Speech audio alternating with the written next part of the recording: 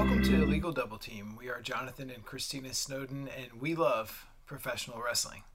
And Christina, we love professional wrestling, but it was almost a little bit too much. Like, we watch a lot of wrestling on the regular, but this weekend and all week long, it was almost a wrestling overload. Almost. Not quite. You were still feeling it. Yeah, I was ready to jump back into New Japan as soon as Royal Rumble was over. So. I guess it couldn't have been too bad an overdose, because we immediately turned on New Japan Pro Wrestling today, and both of us begrudgingly showing some respect and love for Tai Chi, our nemesis. The last wrestler I didn't like on the roster. It's those backstage comments. Oh, he's so funny. I mean, everybody's just so charming back there. It's like I can't find anybody that I don't like anymore. Yes, if you watch New Japan Pro Wrestling and you have New Japan World, you absolutely must watch the backstage comments. They usually come out the day after the event, and they translate all the interviews that the guys do. And there's a lot of really good promos there, and it'll make you see another side of the wrestlers. And so even Tai Chi. Yeah, it's where their personalities really come out even more. So yeah, I found a lot of wrestlers that, first I didn't think they interested me. Then I got to know a little bit more of their personality, their story. And like I said, I'm having a hard time finding anybody to root against. But this weekend was not really about New Japan Pro Wrestling for once. It's the Royal Rumble. And that's what the weekend centered around. Even when we had kind of fallen out of wrestling almost entirely, that was the hardest one to let go, is the Royal Rumble, because it's always among my favorite cards of the entire year. Yeah, when you were the most negative about WWE, I'd still be there telling you, oh, are you sure we're not going to watch the Royal Rumble? Are you sure? And you'd always turn it on. Yeah, and that was back when they just had a single Rumble. Now there are two Rumbles. That's right, double Rumble. Double the Rumble. So maybe that's too much, but we'll get into that later. Anything you wanted to say about the Rumble before we get into the top 5, where we select the 5 things we love the most about professional wrestling this week? It was a little long. It was very long, 137 hours, I think. I think that, it sort of colored how we thought about it. And like you said, I think it was good that we had planned to record this right after Royal Rumble, but it was so long, it was so late that we couldn't do it. It kept going and going and going. That was just untenable. Yeah, I think it was a good idea to wait a day, because I think we would have maybe been a little bitter. Yeah, a little exhausted by it all in the moment. And I think that would have reflected on, how we talked about it and thought about it, because having a day to let it all process, I think I felt a lot better about what I had seen with the power of just that little bit of retrospect. Yeah, I think I feel that way too. All right, so let's jump into the top 5. All right. 5, 4, 3, 2, 1, fire. At number 5, out of the Royal Rumble, the Universal Champion Brock Lesnar. And he defended his championship against Finn Balor. And to me, I thought this was the best match of the night. I didn't think it was the best match of the night, but I did enjoy it. It had a lot of elements that I like. It had, Finn just giving it everything he had, because, really, he only had one shot against Brock. It had Brock manhandling a smaller guy, which I always enjoy. Had tons of references to Brock's diverticulitis, which is I would have to imagine that's the most anyone has ever talked about diverticulitis in a wrestling match. But I did enjoy it. Yeah, what I really liked about it is the fact that they didn't try to create some kind of 30 or 45 minute epic, and that seems to be the way wrestlers seem to believe that they have to do that to have a good match. And so a lot of times these matches feel like they're 10 or 15 minutes longer than they might be ideally, just because the guys think, well, I'm in this big spot, this is what's expected of me. But I think it worked better in small doses, and it was more believable that way, that Balor had this short, sudden burst, this chance at winning, but the longer it went, the harder it was going to be on him. Yeah, he came out hard, he came out fast, And then he, tried the attacking the diverticulitis with the corner of the announce table. Like I said, he had really that one shot, and it didn't pay off, but he gave it his all. Yeah, so that was you read a lot online where there's like these hardcore wrestling fans that are very bitter about Brock Lesnar and the fact that he only wrestles a few times a year and he's got this contract and he doesn't defend the belt enough and all these things. And they've created this scenario in their mind where Brock's not a good professional wrestler. This just disputes, you don't even have to say a word, the match itself disputes that premise. I mean, Brock was so great in this. Like, there are very few wrestlers on the WWE roster that could sell that the stomach pain that he was selling throughout that match as consistently and as good as he did, to the point where I know there was people who were actually believing, like, man, he really hurt himself, didn't he? Like, he messed himself up. No, I always think he does a great job. I'm not one of those people who has any beef with Brock Lesnar. No, I mean, we're watching one of the great professional wrestlers of all time, and his pairing with Paul Heyman, like, it's just a great package. And if you can't enjoy that, like, you need to reevaluate what you're looking at, because I mean, it's you're watching something pretty special. Yep. So one of my favorite things about the match was Finn Balor was doing these series of suicide dives, kind of similar to what Jay Lethal does in Ring of Honor, where he goes through the ropes, but he was going over the ropes, like kind of Kenny Omega style. And on one of them, he just disastrously misjudged his dive. And poor Brock Lesnar, like, thank God for Brock Lesnar. I think Finn Balor owes him 1,000 Molsons or whatever he drinks up there near Canada, because Brock, like, dove to save this man, like, to catch him on this one of those dives. Great body awareness, great being aware of both where you are and where your opponent is. Yeah, it was a good job. Yeah, so 100,000 stars on the Dave Meltzer scale for that one. I don't know. I really loved it. I think that Finn Balor was probably questioning there at the end, like, he had the ability to just put on a little makeup and become a super powerful demon creature. Chose not to. May have been a mistake. I don't know. I think he should have gone the demon route. He might have wanted to go for it. I mean, you have that choice to be a supernatural comic book character, or you could just be a little Irish Finn Balor. He made his choice, and he's got to live with it now. I think he'll be all right. So I love that. The other match that we wanted to talk about from the Royal Rumble was the women's, not just a match, but just kind of like the women's evolution generally, because as many great performers as there are on the men's side, I think we both agree that the women kind of stole the show. Yeah, I think I have to kind of agree with that.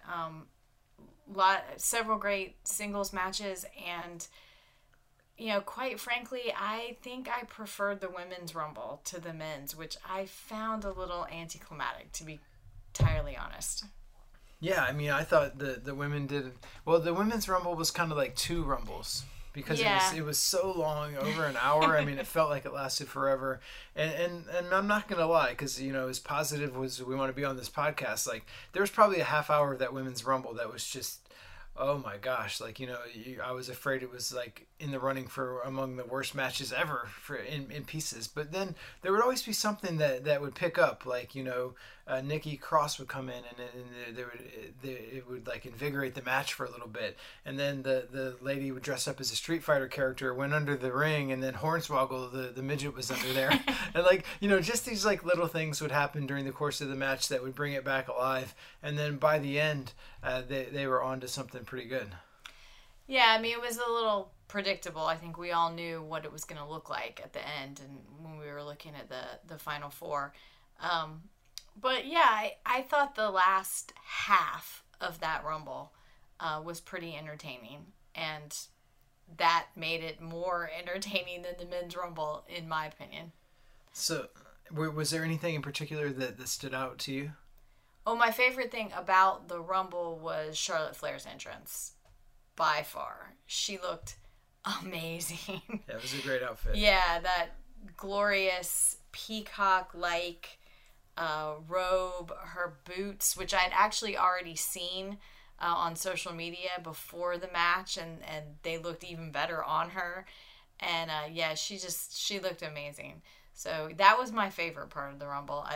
I mean, sorry, didn't pick something wrestling related, but that was my favorite part. Well, the other sartorial choice that played into the match that I enjoyed was Alicia Fox had this very bedazzled hat.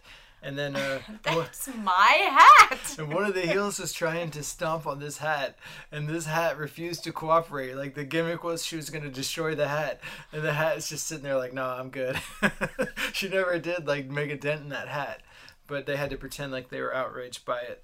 And then there was the other thing that I really the performer that stood out to me that I'd never seen before. I mean, I'd seen her before on television. It was Casey, the American Ninja Warrior, and she was just a little spitfire. But you know, she obviously has this incredible next level athleticism, and I saw a lot of potential in her to be kind of like the women's division Rey Mysterio Jr. or something. Like, you know, you could see.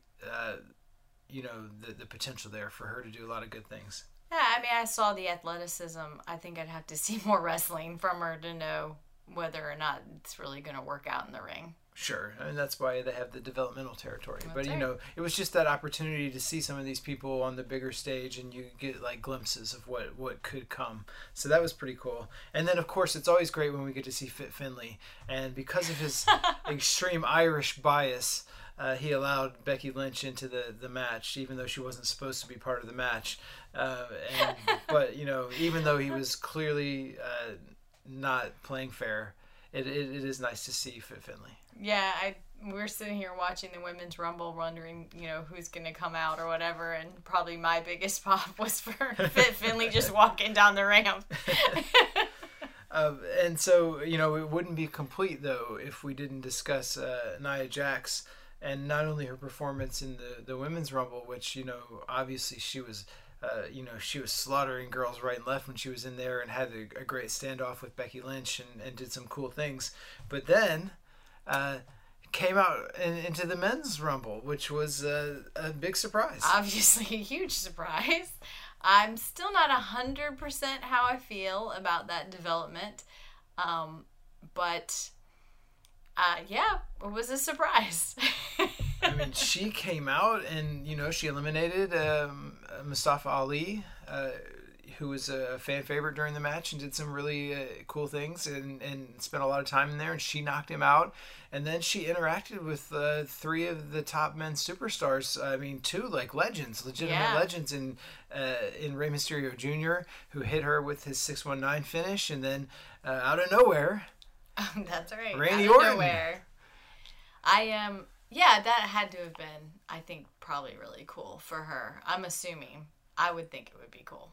Yeah, I wonder what they're going to do with that, because for a long time now, since they've been back on the USA Network and they've had this deal with Mattel Toys, they've been very cautious about having men and women interact physically.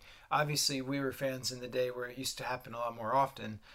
Usually in kind of gross ways where the woman is taking a beating in ways that didn't feel comfortable. But now there's kind of like a resurgence of mixed gender wrestling, and you see it on the independent scene a lot. A lot more, like on the bar wrestling in California and Joey Ryan, and there's a bunch of people that do these mixed gender matches, and they do a really good job with them. So I wonder if that's if WWE sees a future in that, or if this was just kind of like a one-off, like she's going to be positioned like the new China or something. I don't know. I mean, there are several women wrestling who were in the Rumble this year who have had a history of mixed gender wrestling on the independent scene. So I don't know if maybe they are moving in that direction.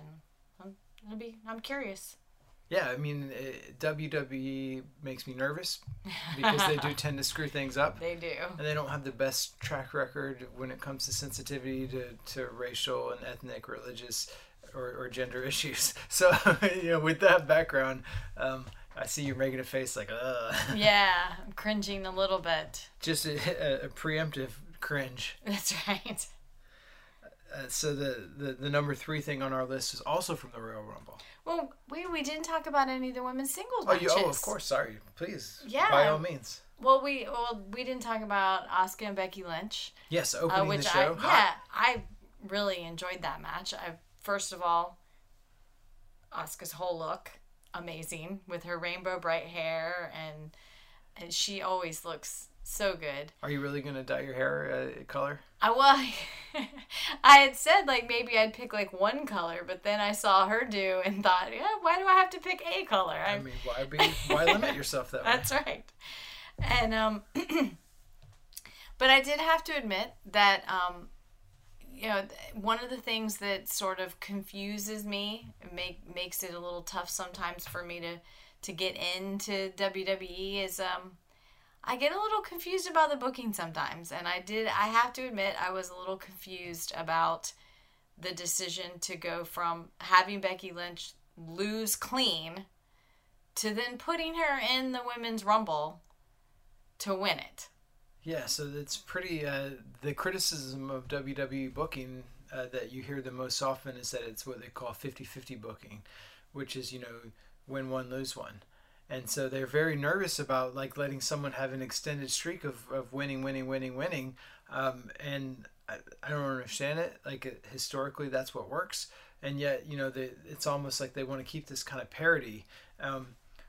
If you want to give them the benefit of the doubt, especially since my understanding is that Becky Lynch chose Ronda Rousey as her next opponent at WrestleMania.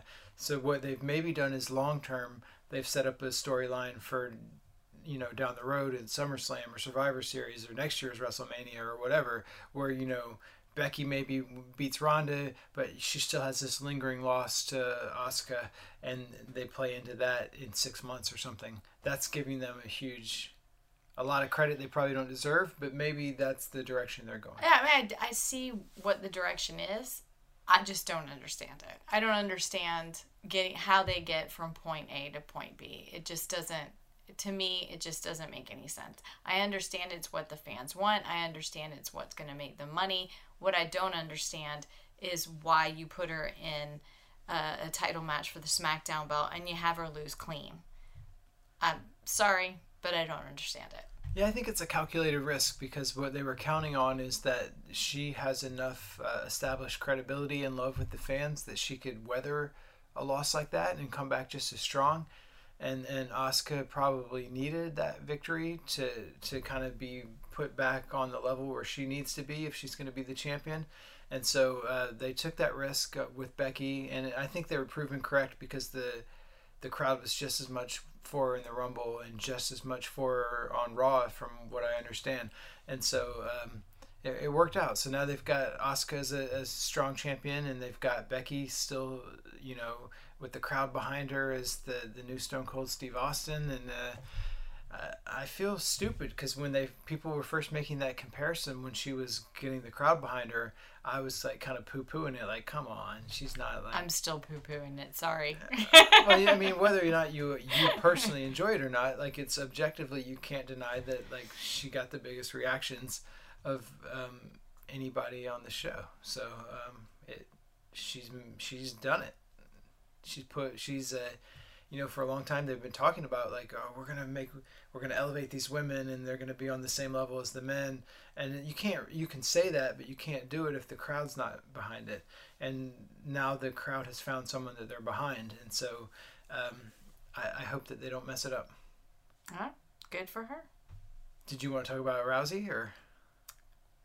I also enjoyed her match with Sasha Banks. I like the storytelling in that match. It helped that we saw that excellent promo before the Royal Rumble of Sasha Banks preparing, and that story got carried into the match very well with her having practiced countering Rousey's armbar, and then also working on an armbar of her own and several other submissions, and showing that in the match. So it was a nice story. It was well told. Yeah, it was cool that they showed, you know, they made it feel like sports for a minute, where they showed her preparing for a match and practicing, and she had Drew Gulak and Amazing Red showing her moves and helping her prepare for Rousey, and it reminded me of some of the, you know, WWE does not do that a lot, but, you know, they pull it out occasionally. Like, I remember when Shawn Michaels was going to fight Bret Hart in their Iron Man match, they showed Shawn training back with his original trainer, Jose Lothario.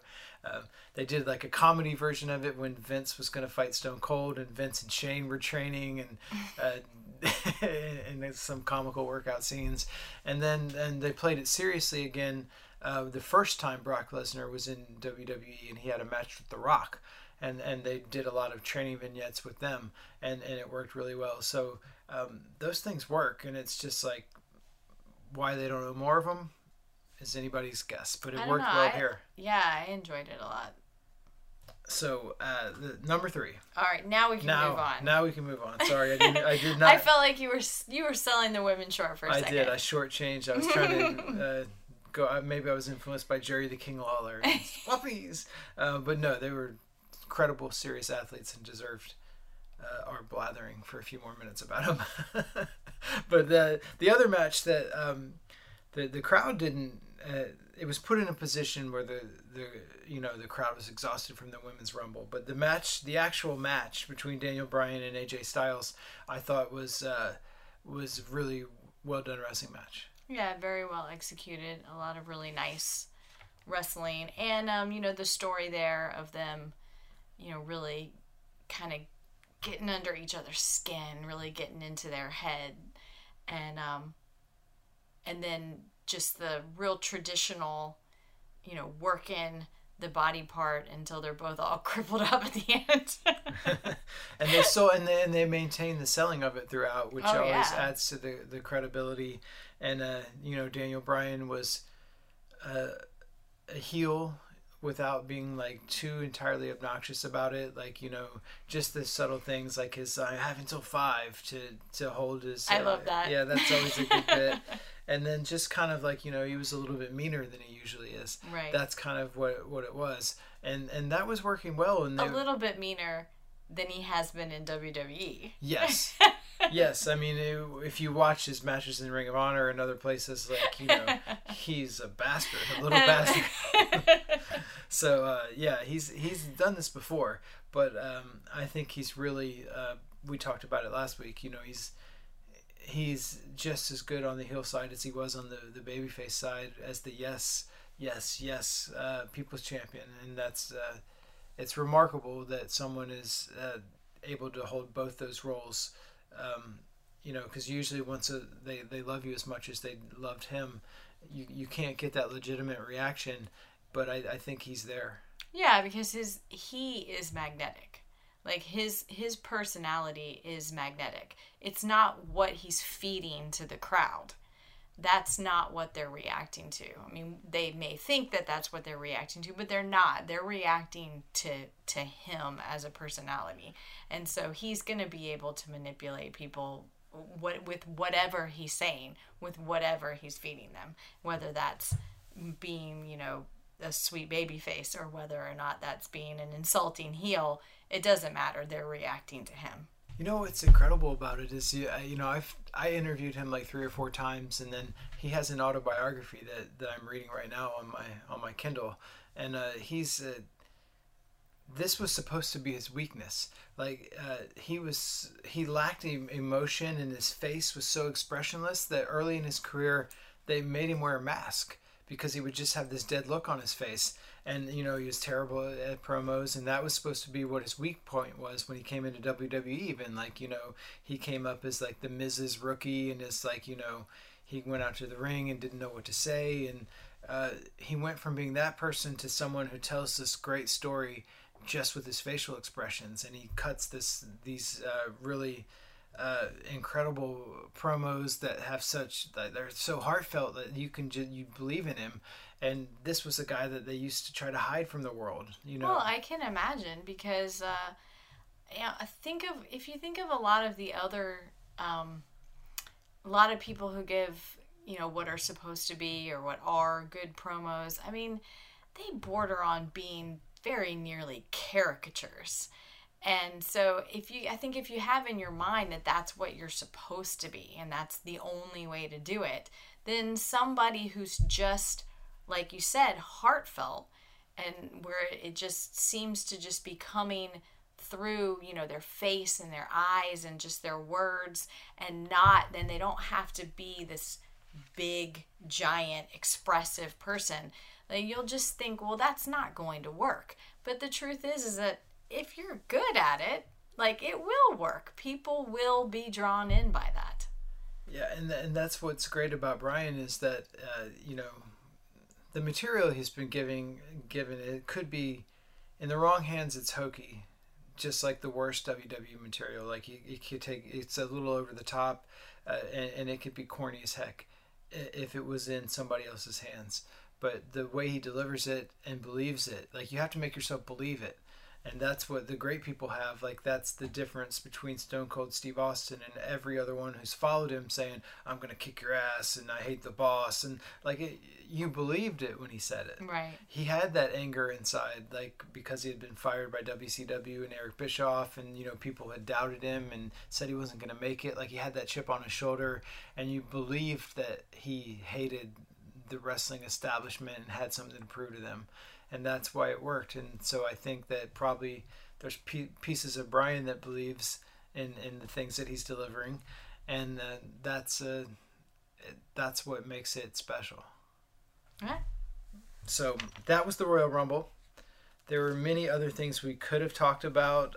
Shane McMahon's terrible punches, Shane McMahon's incredible shooting star press, the fact that Cesaro, one of the best wrestlers in the entire world, had to lay down for Shane McMahon. A lot of Shane McMahon content we could have done, but we did not.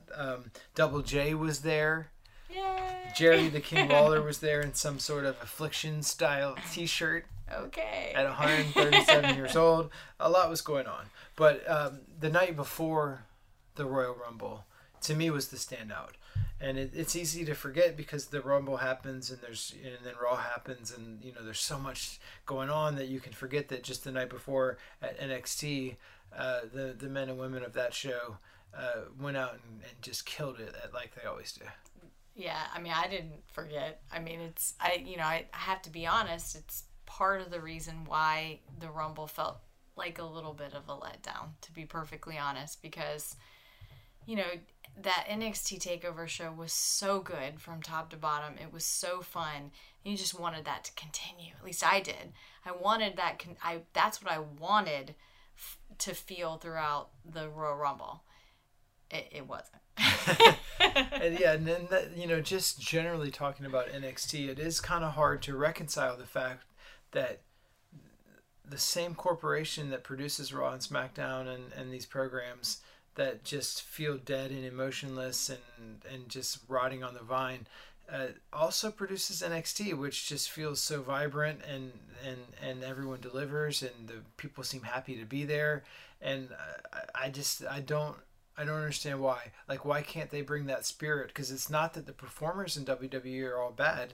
A lot of them were the same people that were great in NXT. It's like, but something about the formula, in the corporate structure, that once you get to the big show, it's like they just kill all of the spirit out of you, I guess. I don't know. It's hard to understand. Well, I know one of the things that I pinpointed for myself, and you, I think you even commented on it when you were talking about, really kind of understanding Johnny Gargano now, is that the booking in NXT makes sense to me. It just makes sense. Like, I understand what they're trying to do. I don't understand the WWE. I just don't. I try, and I just cannot figure it out. And I think, to me, that makes a huge difference in how much I enjoy NXT versus how much I tend not to enjoy WWE. Yeah, like, so the WWE is so reactive, and maybe that's the difference between being the part of the company that can literally move stock prices and money, and like you have to get ratings, and it's like, so they might have this well thought out plan, but then someone says, oh, we got we promised the advertisers we got to hit this rating number, or there could be all these reasons that they change direction. But I definitely think that plays a part in it, whereas at NXT, where they don't have that kind of pressure, there's no commercial pressure to succeed in that way, and so they they have the freedom to tell creative stories however they want to, and that's its own reward, and that's great for the fans. And I think if you did that on your big shows, ultimately it would pay dividends. I think so too. I mean, I kind of like that slow burn, that build the story over a while. And I think that there is some truth in that. You can bring the audience with you. Like, you can sort of make them come around to what, you'd like them to. Not always, but you don't have to always just be reacting the way they are. Yeah, I agree. But nevertheless, NXT was pretty spectacular. Number 2 on our list was the opening match of that show, and which I can't believe is number 2 on our list. I thought for sure it was, when it was over, I thought for sure it would be number 1 on our list. Yeah, I was like, this is the greatest match I've ever seen, and and then it was like immediately like overshadowed. But we'll get to that. But the tag team match between the Undisputed Era and they're calling them now the War Raiders. Yeah, I keep messing that up. Yeah, so they went by a similar name in New Japan Pro Wrestling, but they are the War Raiders, and this was a tag team match. The NXT always has great tag team matches, and this was no exception. And I thought this, it's only January, but this was among the best matches of the year. Just like an incredible spot fest, and I mean that in a positive way, not, some people say that as a negative, but so much action going on in the ring, and it was spectacular. Yeah, the pace was great. I could not believe that the larger guys could keep it up. I was so impressed. I was so impressed with them. You don't even understand. Great tandem offense from both teams, which yes. I love to see. And then the big guys and the agility and athleticism that they pulled out. I haven't, I've seen them a little bit in some old New Japan stuff. I've seen them one other time, I think, now at NXT. So I wasn't super familiar with them, but just incredibly impressive what they can do as big as they are. I was... Yeah. Just amazing. So the two guys are Hanson and Rowe, I think, are their names. And yeah. Hanson, I believe, is the bigger one. He's the bigger one. And he does like a cartwheel out of like danger, and like he did this dive out of the ring where the guys let him crash and burn, and that kind of turned the match around. But the fact that a man that size is doing these kind of maneuvers is so remarkable. And I remember like I did this podcast with this guy Aubrey Sitterson, and it was talking about New Japan, and it was the first time I had ever seen these guys. So I was just going crazy because they were doing this stuff I had never seen men that size do, and you know how I love fat guys. You do. And the fact that these fat guys can move the way they do, so I'm going crazy, and these two other guys on the podcast are just like, ugh. I have to stop you though. What? These guys are not fat guys. These are hosses. They're hosses. Yes. Even the fat one? Yes. We've been over this a million times. They do not wrestle like fat guys. They don't wrestle like fat guys. They wrestle like hosses. That makes them hoss wrestlers. Okay, so the fat hoss, wrestles like a hoss but is a fat guy, fat hoss. Anyway, I was so impressed with these guys, but the other people on the podcast, because I guess they had seen them a bunch of times, were just kind of like, oh, it's the fat guys doing the incredible flips and moves. Like it's funny that how like kind of spoiled you can get to it, like with just a little bit of time, if you let yourself.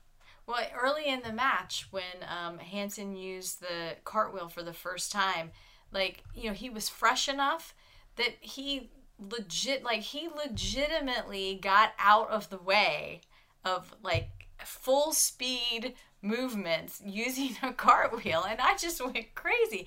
Now he brought it out a little later in the match when everyone was tired and everything was a bit more slow, so it wasn't as impressive, but the first time around I just went crazy. It was amazing. Yeah, so that was a great match, and I look forward to maybe seeing that match again, or seeing both teams. I would love to see everyone involved again, because that was a match that was perfect, and it was a perfect stage setter for that entire show, because it got the crowd just going crazy, and they never really came back down again. It didn't feel like. So that was a great wrestling match. It was great, but it was not number 1. Yeah, somehow it was not number 1, because there was a match that I just don't even have words for, between Ricochet and Johnny Gargano. That was just amazed me. Like everything about it, I thought was great, and I don't know what you felt. No, it was amazing. I thought at first it was starting off like a little slow. I wasn't sure where they were gonna go with it, but yeah, I mean it's tough. We watch a lot of wrestling, and we watch a lot of really talented wrestlers. So I mean, I think it's at this point, I'm like you said, I'm a little tough to impress. It was very impressive. Yeah, so I mean, this was world-class athleticism, and it was combined with perfect execution, and that's a good combination.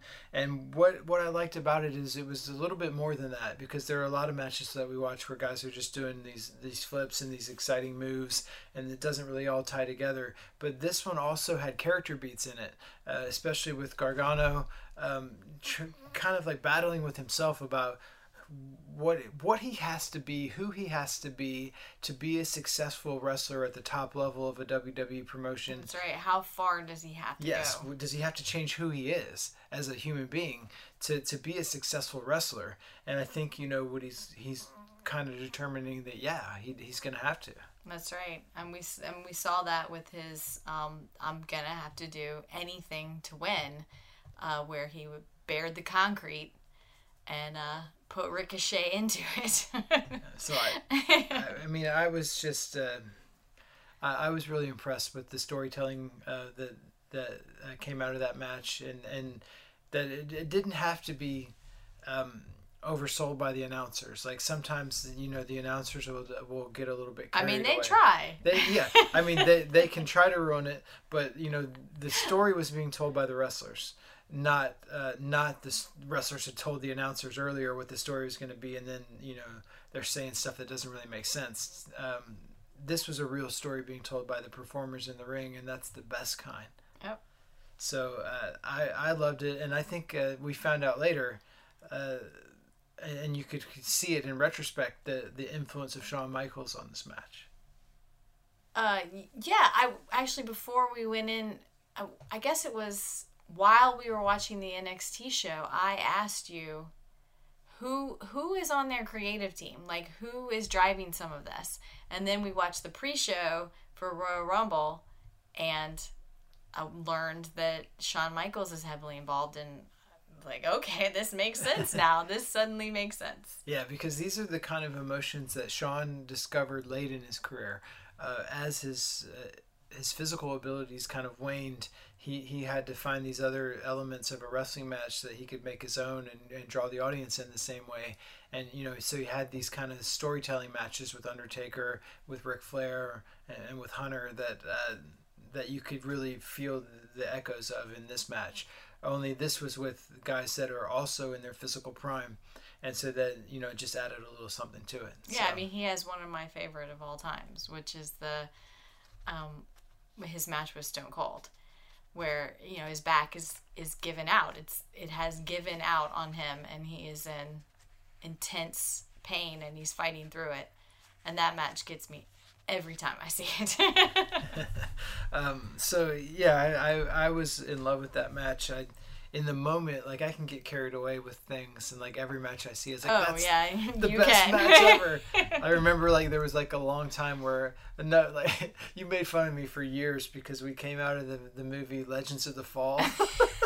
That's right. With Brad Pitt, and I was like, this is the greatest film ever. You were just beside yourself with emotion. And I'm much that way with everything.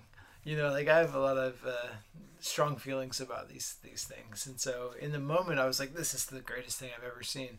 But I think even like 2 days later, like I think it holds up with the best matches we saw from New Japan at the Tokyo Dome. Like I think it's in that class. It's like a match that we'll talk about as match of the year at the end of the year, possibly. Yeah. All right. Well, so anything else you want to say about the weekend, or? Are we moving on to other things we saw, or are we going to go into listener questions? Well, I guess normally we would go into listener mail, but I feel like we're doing a disservice to Ring of Honor because they didn't have any individual match placed in our top 5, but you know there were 3 Ring of Honor shows from Texas this weekend that we watched and really enjoyed, and it feels like some of the people in the community are picking on Ring of Honor a little bit, and I just wanted to acknowledge that should they all be listening, that I enjoyed it, what they're doing. Yeah, it was the Tag Wars. I thought all the shows were really enjoyable. No one match, like you say, made it into our top 5, but we watched all 3 shows and we enjoyed all of them. I know you and I were both talking that I actually didn't know him before this year when we started watching Ring of Honor, but we both come to enjoy Silas Young quite a bit. Yeah. Last real man in wrestling. Yeah, so I was not familiar with Silas Young either, which is no disrespect to him. We just weren't watching a lot of wrestling during the last few years. But I thought he was really good as like this. He's a very smart wrestler. Very smart. And he's a good base for he had a match with this guy Bandito where he was a good base for the high-flying antics of Bandito, and he kind of grounds everything and brings it back to reality sometimes.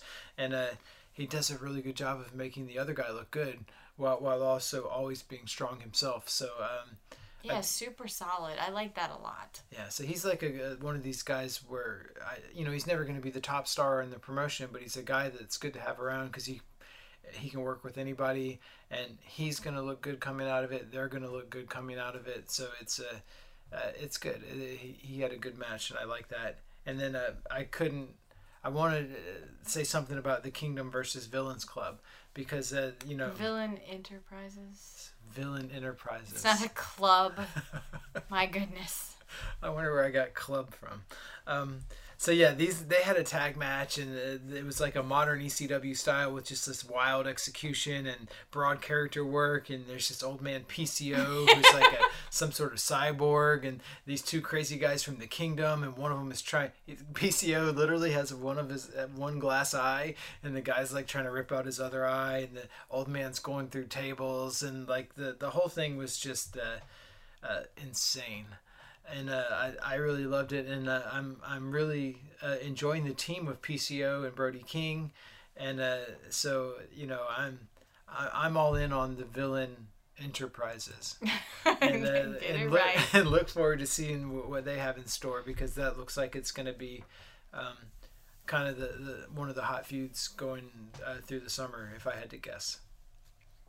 All right, so now on to listener questions. All right, on to listener questions. And Danny Cheeseburger wants to know, are you the slightest bit interested in CM Punk coming in to wrestle with AEW?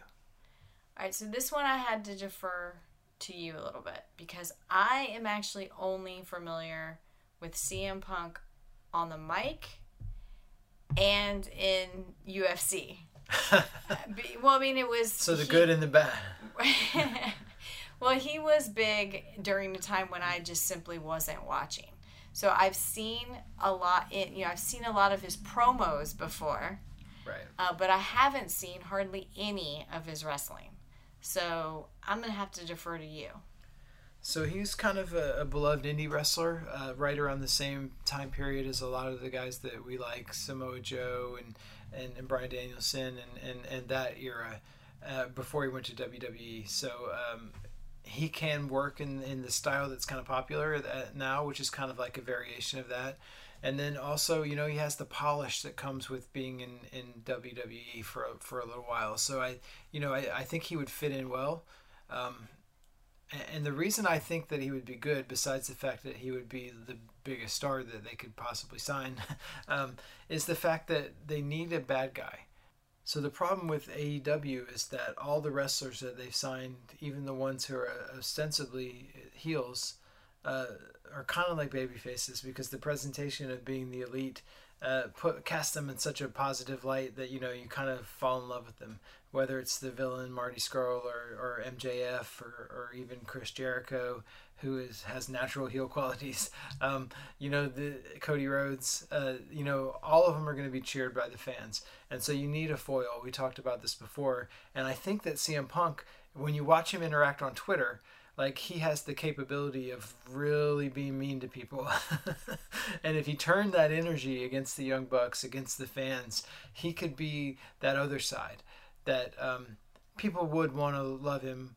But I think he's strong enough that he could avoid that temptation to fall into that trap. And he'd be a good foil for the wrestlers that they have there. So I would be excited for that, because there's like this idea, I guess, that among people who pay attention to me, that I dislike CM Punk for some reason. Because I made some light fun of, his early statements that, like, why couldn't I fight for a UFC title? Well, because you're terrible. It's no offense to you. Like, it's a real sport. Like, you can't just talk it into reality. Like, you have to actually be able to perform it, and it's different than pro wrestling. Right. Where I agree with you, in pro wrestling, why couldn't you be WWE champion? Why not? You're a good performer. UFC is different. You have to win the fight. And he blocked me on Twitter. And so a lot of times people think that means that I have a problem with them. Of course I don't. I've got like 6 Best of CM Punk discs in my collection. I still love CM Punk. So I think he would be a good fit. All right. So our next question is from AJG. And wants to know, have either of you ever injured yourselves or someone else trying out moves? And he cites a frog splash. Indeed hurt when he jumped off a mantle onto twin beds. So personal experience that wrestling moves do indeed hurt. What about it? We once, years and years ago, were practicing what I think now they would call super kicks in a grocery store. And there was a miscommunication, and you had gotten serious for a moment to like ask me a question, and I was still practicing my super kicks. And I gave you a pretty good kick to the upper body. I don't think I got your face. I'm not sure. I don't remember. Did I get your face? I don't think you made contact with my face, but you kicked me hard enough that it knocked my glasses off. I do remember that. We were still in high school, I think.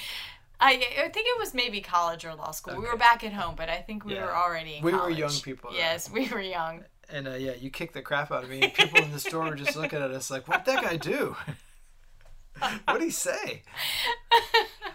Yeah, just a really dumb miscommunication. That's what you claim. I mean, I've always believed that you just really wanted to kick me, and you took that opportunity when I wasn't looking. I will also point out that wrestling your children has managed to break multiple pieces of furniture in the house. I blame the kids. Right, it was the kids. They forced me into a shoot sometimes. Yeah, we definitely had a body slam one time into our old bed. And a horrible crack that followed. Our former bed. Yeah, so I was just very pleased that crack was not someone's head or bones. It was the bed. Best possible case. The best case is not breaking the bed. But yeah, we had that happen. Breaking it doing something more fun. Yeah, not that enthusiastic about that, but wrestling, yes. And so also when I was a teenager and my brother's, he's like 5 years younger than me. I don't know, I can't do math. He's younger than me. My little brother, I belly-to-belly suplexed him.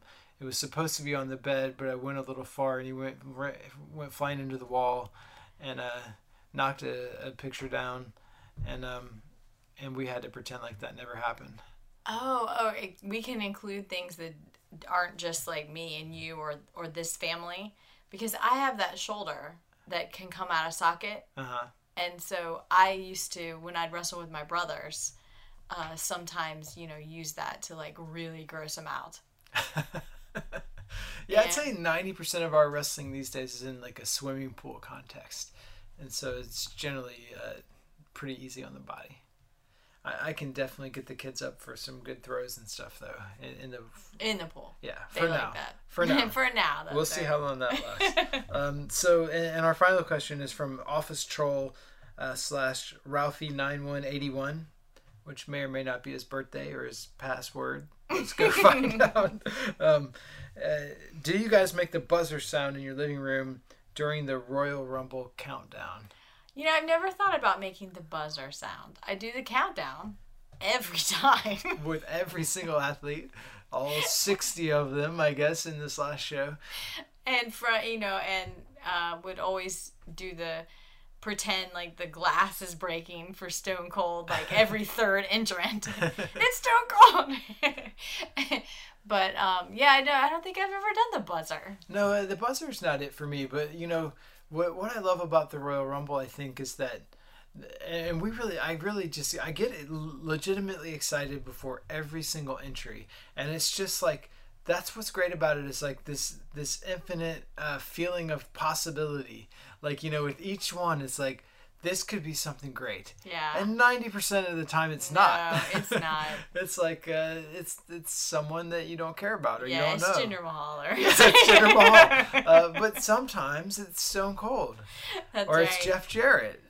That's right. And so you just don't, you never know. And that's like the greatest feeling to me, is like just that sense of excitement of not knowing what's going to happen and hoping for the best. Yeah, and the problem with that, I guess if it's a problem, it's not a problem, I guess it's a good thing, is that we've had those kinds of situations come up even just in the last few months, where like you're waiting to find out who somebody's new tag partner's going to be, who's the new LIJ member, and like it was the same kind of like excitement, like, oh, who's it going to be? And then it was actually exciting.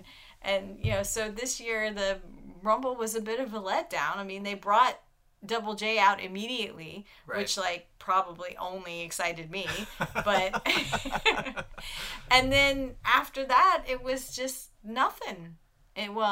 Until the Nia Jax surprise, but like I said, mixed emotions. Yeah. So yeah, it was a mixed effort, I think, on WWE's part. But you did have that slight question before each and every one, like, is this gonna be Kenny? Is this gonna be Kota Ibushi? And I didn't believe it was, but what if it was? Yeah, that's the thing, is I was pretty sure it was not gonna be. But still, there was like a little bit of like, what if it was? Yeah, so they need some new tropes too for the Royal Rumble, because for years, like, they've made a big deal out of Kofi Kingston's rescuing himself from imminent disaster. It was pretty cool when it happened organically, and fans caught on to it, and it was fun. But they've made it a corporate thing, and it's a big deal now. And now, like, before Kofi could even do a gimmick, there had been 3 previous ones done. Right. So they need something new. There's something that needs to freshen up the Royal Rumble. Because some of the stuff they typically do is kind of faded. It's not as fun as it used to be. So I'm curious to see what's next. Well, I was glad they brought in some of the NXT talent, so that at least you got a little bit of decent in-ring action. Yeah. Without those guys coming in, it was really cool to see Johnny Gargano come out after his epic match, and Pete Dunne from NXT UK came Aleister out. Black. Yeah, and they immediately invigorated the action, because now that I think about it, what really disappointed me is that nobody picked up Jericho's mantle, because every year I want to know, how long is Jericho just going to sit in a corner and manage to do as little as possible? And really, no one Jericho'd it. No one. I don't know. There was maybe everybody Jericho'd it for parts of it. But yeah, that was always it. There was times, years where Jericho would just literally just sit there. I would point it out. He's still just sitting there. He's still in there. He's the greatest. Look at him, just sitting there. Do you remember the one where Brock Lesnar came in and he took everyone in the ring was suplexed by Brock Lesnar, except for Jericho, who just would not get up out of the corner. That's right. he was the master. He was great. I mean, why is it not everybody's strategy? It was better than crawling under the ring or whatever. He was just sitting in the corner and just sit in the corner. That was it. Collect this paycheck. That's right. So God bless Chris Jericho. So as big as this week was for wrestling, Christina, before we go, we have to talk about next week because not as big. New Japan House Show and indie shows are maybe not as big for everyone else, but for us being there live for the first time in forever, it's going to be epic. Yeah, I was pretty excited anyway with this week. We have the Road to New Beginning shows with New Japan, which we've already started watching since we're a day late getting started here. And then New Beginning in Sapporo this weekend. But then, suddenly it wasn't just a week filled with watching New Japan shows from Japan. Suddenly we are going to get to see some of our favorites. Yeah, it's going to be really exciting to go to Nashville and watch New Japan Pro Wrestling live. And, there was a lot of controversy online based on the fact that the roster that's going to be there is not what some people hoped. But, there are some of our legitimate favorite wrestlers in the entire world are coming out, and people that we've really started to know and love, like Brody King and Jeff Cobb and Juice Robinson and David Finlay and Rocky Romero are all going to be there. Gresham. Oh, Jonathan Gresham, that's right. Who's like one of my absolute favorites in Ring of Honor, and Lance Archer. I feel like really excited about going to see this, and I know it's not Okada and Tanahashi and Kenny Omega and people that you're used to associating with New Japan, but at the same time it is like some really really really good talent, and I'm just curious to know what it feels like to go see a wrestling show live like this. Yeah, I mean, it's been so long. I'm excited. We get the added excitement of figuring out whether or not our kids are going to put up with it. and you get to travel to Nashville and I haven't been to Nashville since I was 13. Yeah, so I'm not going to do the math and tell you how long ago that was. I know how long ago it was, but I won't tell the audience out of respect for you. Thank you. But the 2 days prior to that, I will actually see 2 additional wrestling shows in Atlanta for Super Bowl weekend. There's going to be a bar fight between Ken Shamrock, who I'm writing a book about, and Filthy Tom Lawler, another MMA fighter. And there's going to be Frankie Kazarian's band is going to play at this bar, and there's going to be a bunch of other shenanigans and wildness. And then the very next day, the same promoter has a more traditional wrestling show. And Joey Ryan is going to be there, and SCU is going to be there, and Penta and Ray Phoenix are going to be there, and Joey Janela is going to be on commentary. This all sounds amazing for you. You had an invite. But it would have been hard to pull that entire weekend off with the kids. Yeah, I can't do that. And I have some business to conduct with Ken. This is going to be probably, I guess, the final scene, if you will, in the biography I'm writing of him. His first American wrestling match in, I think, 9 years or something. So it's his return to the world of professional wrestling, which he had sort of left behind. And that it's going to be a way to close out this book. So much of it's going to be about, his early years and his glory years and his decline. But now, he's found his path again, and it's going to include professional wrestling in some way. And it'll be cool to be there in person and talk to Ken and see what, how he's feeling in his 50s back doing wrestling. It should be interesting. I'm just actually noticing the parallel between Ken Shamrock leaving wrestling and you leaving the fandom for a while. And now you're both coming back at the same time. Both of us older, a little wiser. Both of us in tremendous physical condition. I didn't even mention for the old school fans, both Glacier and the Yeti from WCW are also going to be on this show. For me, that's so exciting. Like, I'm just totally marking out about all of this. So I think probably our next show will be a lot about our live experience at these various events, and maybe New Japan will wow us as well. MLW. Oh man, and the title matches this weekend as well. Yeah, so as I leave Atlanta to go to Nashville, Filthy Tom Lawler will be getting on a flight to Philadelphia, where he'll go from these matches to challenging Low Ki for the MLW Championship, and that's gonna. I mean, they've been building to this match forever on MLW. I'm excited. And so yeah, there's gonna be a lot of great wrestling. Like, this is gonna be a good week, and I'm really. I heard there's like a Super Bowl. Yeah, I mean, it's some kind of football game. We won't be watching that. We'll be catching up on our wrestling. So that's it's going to be awesome, and I can't wait. And somebody has a birthday. Who? Ken Shamrock? Filthy Tom Lawler?